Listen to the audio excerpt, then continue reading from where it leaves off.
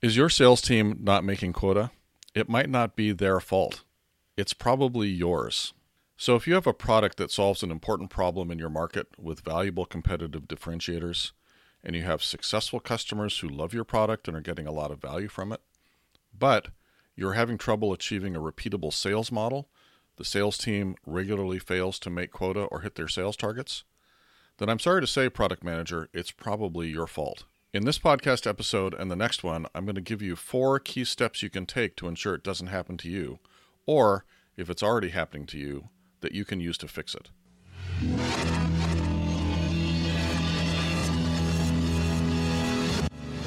Fire. 4, 3, 2, 1. We have ignition. This is Nels Davis, and you're listening to All the Responsibility, None of the Authority. In this podcast, we feature the best mental models, tools, techniques, and secrets for product managers, product marketers, innovators, and founders. If you're trying to create value in the world, delivering solutions to problems that need solving, this podcast will give you insights and approaches to up your game, accelerate your career, and get more value to market faster. This is episode number 320. Bad go-to-market is the second most common way for a product to fail. The first most common is to create a product that doesn't solve a problem anyone cares about. But the second most common is to create a product that does a good job of solving a valuable problem, but then fail to take it to market correctly. And there are a lot of ways this can go wrong. As an example, let me tell you a little story. When I started as the director of product management at my last company, we had a lot of successful and enthusiastic customers for our project management solution. The product worked well, although it was a bit long in the tooth, and we had a good lead pipeline. But we had one big problem. The sales team was missing quota every quarter. That's not a recipe for long-term success. Now, the sales engineers thought the problem was our story around Agile, and especially their ability to demo Agile. Many of our successful customers were using our product in an Agile environment, but the product itself didn't have many Agile features. And prospects always wanted to know how we did Agile. Well, given that I had a background with Agile tools, they asked me to come in and help them out with their Agile demo. But when I drilled down, I found out we really had a different problem. The big thing that was holding sales back was not around any of our features or lack thereof. Rather, it was the way that we were selling and the way that we were demoing. We were focused on telling the prospects about us and our product, not about how our product was going to solve or relieve the prospect's pain. Sales is about your prospect. It's not really about you and your product. So why were my colleagues selling and demoing like that? Well, it was all they knew. Until I got there, the only product knowledge they were getting from the product team was lists of features and functions. And that clearly wasn't working well. So over the next quarter, I helped sales fix their process by giving them better product knowledge. But I wasn't telling them more about our product. What they needed was the story about how our product solved the problems of our prospects and how to tell that story. If you give sales the right information, everyone can make quota. So you know what frustrates a salesperson, especially a good one? Having what seems like it might be a good prospect and truly benefit from the product, but not having the information to either validate that they're a good prospect or to pitch the solution correctly. And if all they have is a list of features, they're not going to be successful. And that means the company is not going to be successful. If your product team doesn't provide the right information to sales, your salespeople can't make quota. We know that features and functions are there to solve problems, and those problems are what the prospects care about, not specifically the features and functions. So part of our job on the product team is not just to deliver the features, but to help marketing and sales understand how those features solve the prospect's problems. And just as a foreshadowing of things to come, that doesn't mean we give them more information about the features. I think about a minimum viable product knowledge set for making quota.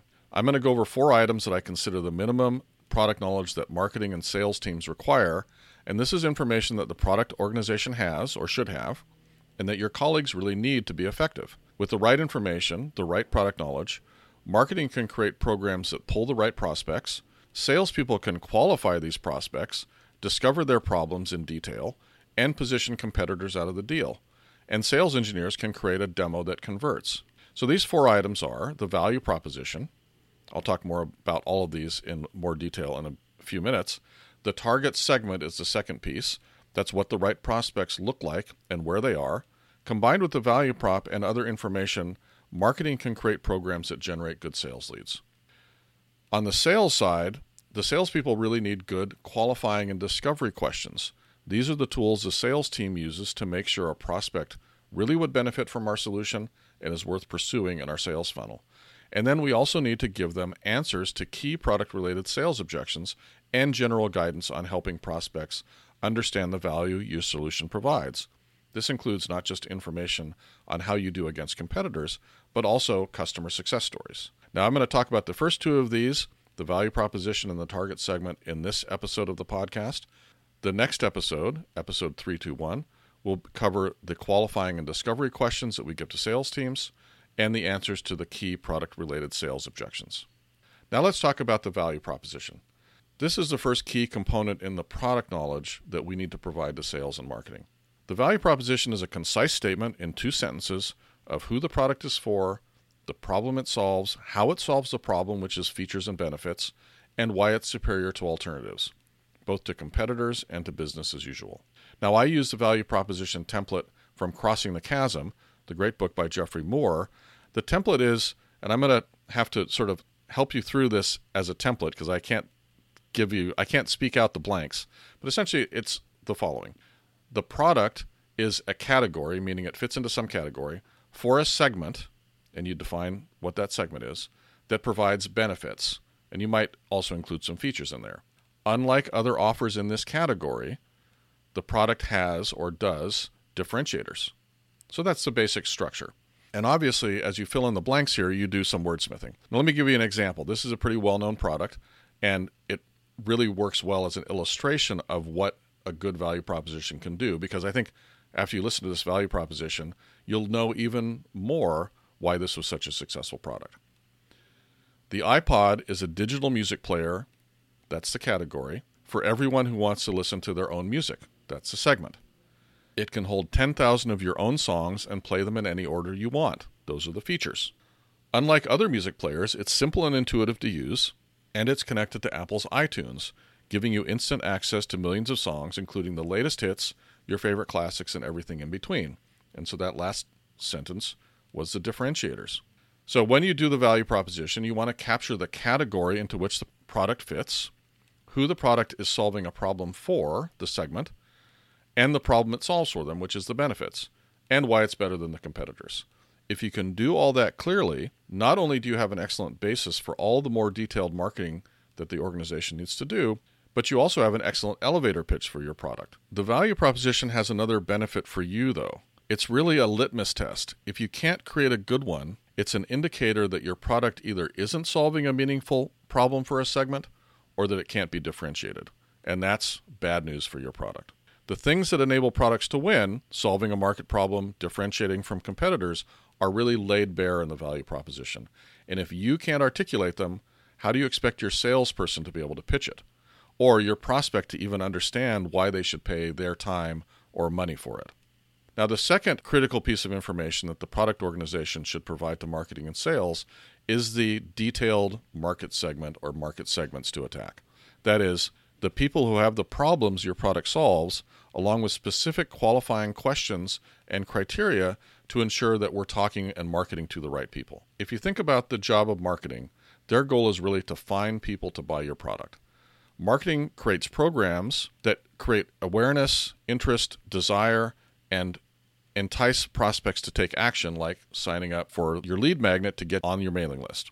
When prospects come in via this pipeline of marketing programs, they're handed over to sales, who then continue the sales process.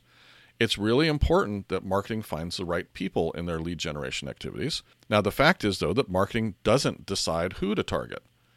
Defining the ideal customer in the segment is really product management's responsibility, and I'll tell you why. The definition of the ideal customer, the demographics, the characteristics, the industries, comes from the work that product management does. We do the research to determine that there is a problem and that it can be solved. We also validate that there's enough people in the market who need the solution and who will buy it. So this is all the information that goes into defining the target market. For marketing to be effective, product management needs to communicate all this market segment data to marketing. Sharing this knowledge with marketing is a fundamental step in a successful sales enablement program. And you'd be surprised, or maybe not, how often product management does not communicate this information to marketing effectively. And so marketing does its best to find who they think might be a good prospect, but without the knowledge that product management has, they're inevitably going to be off, often far enough that the leads are not good. So for example, imagine your product is a project management tool. You're going to hear about this project management tool a lot in this episode because I'm pretty familiar with that space. Now, this tool has a lot of familiar project management features, and that's what marketing knows, if I don't give them any other information. So they market your product to project managers of all types, which makes sense. They're not marketing to non-project managers. But it turns out that not all project managers need a tool like yours. In fact, many of them only need a much simpler and cheaper tool. Do you want that lower price segment in your lead pipeline? No, you do not. But if marketing only knows project management, that's what you're likely to get. So there's a lot of ways to improve your sales performance, but step one is really improving your lead quality. And step one of improving your lead quality is making sure that marketing knows who to look for, and that's up to product management.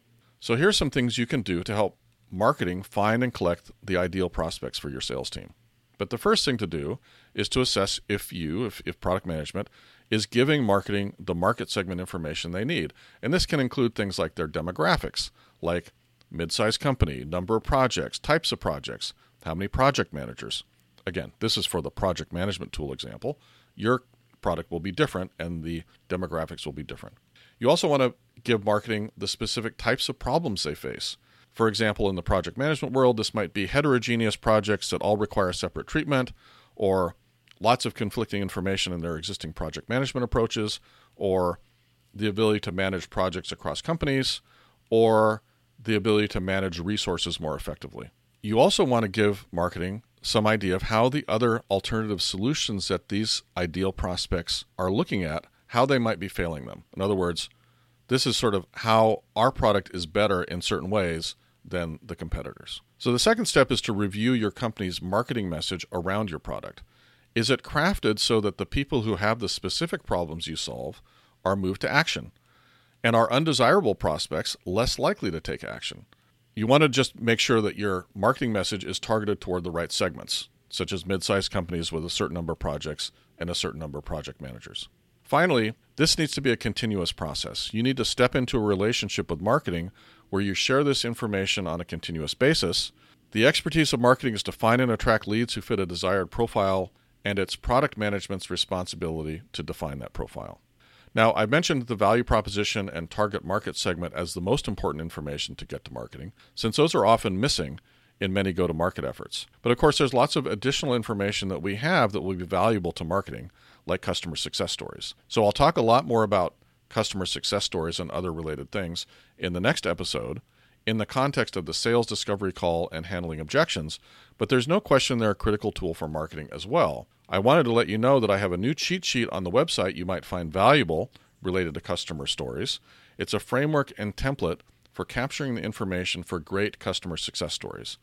To access the cheat sheet, you can go to the show notes at alltheresponsibility.com/320, where there's a link in the show notes, or simply go directly to alltheresponsibility.com/stories, and that will take you directly to the access page.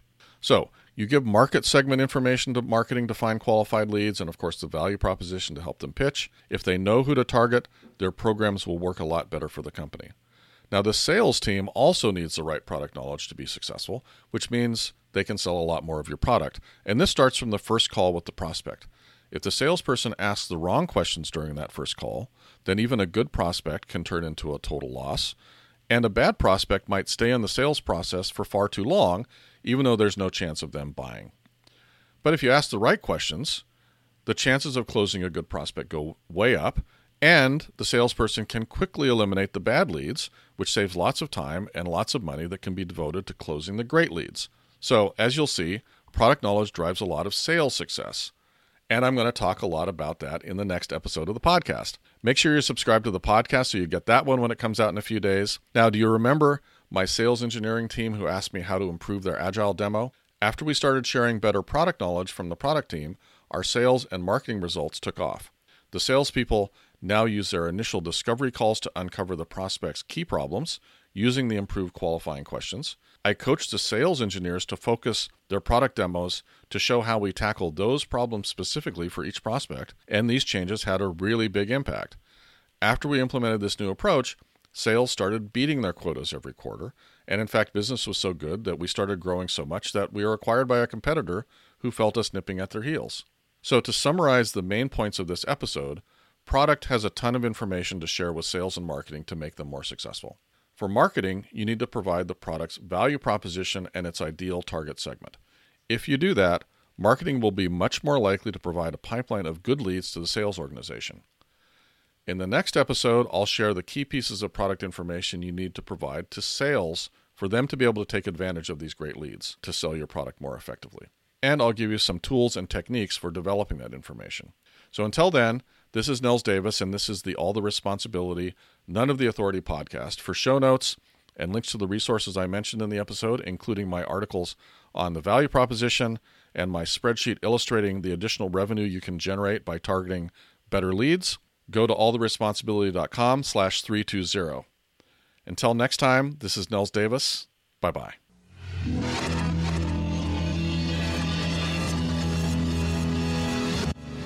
Fire.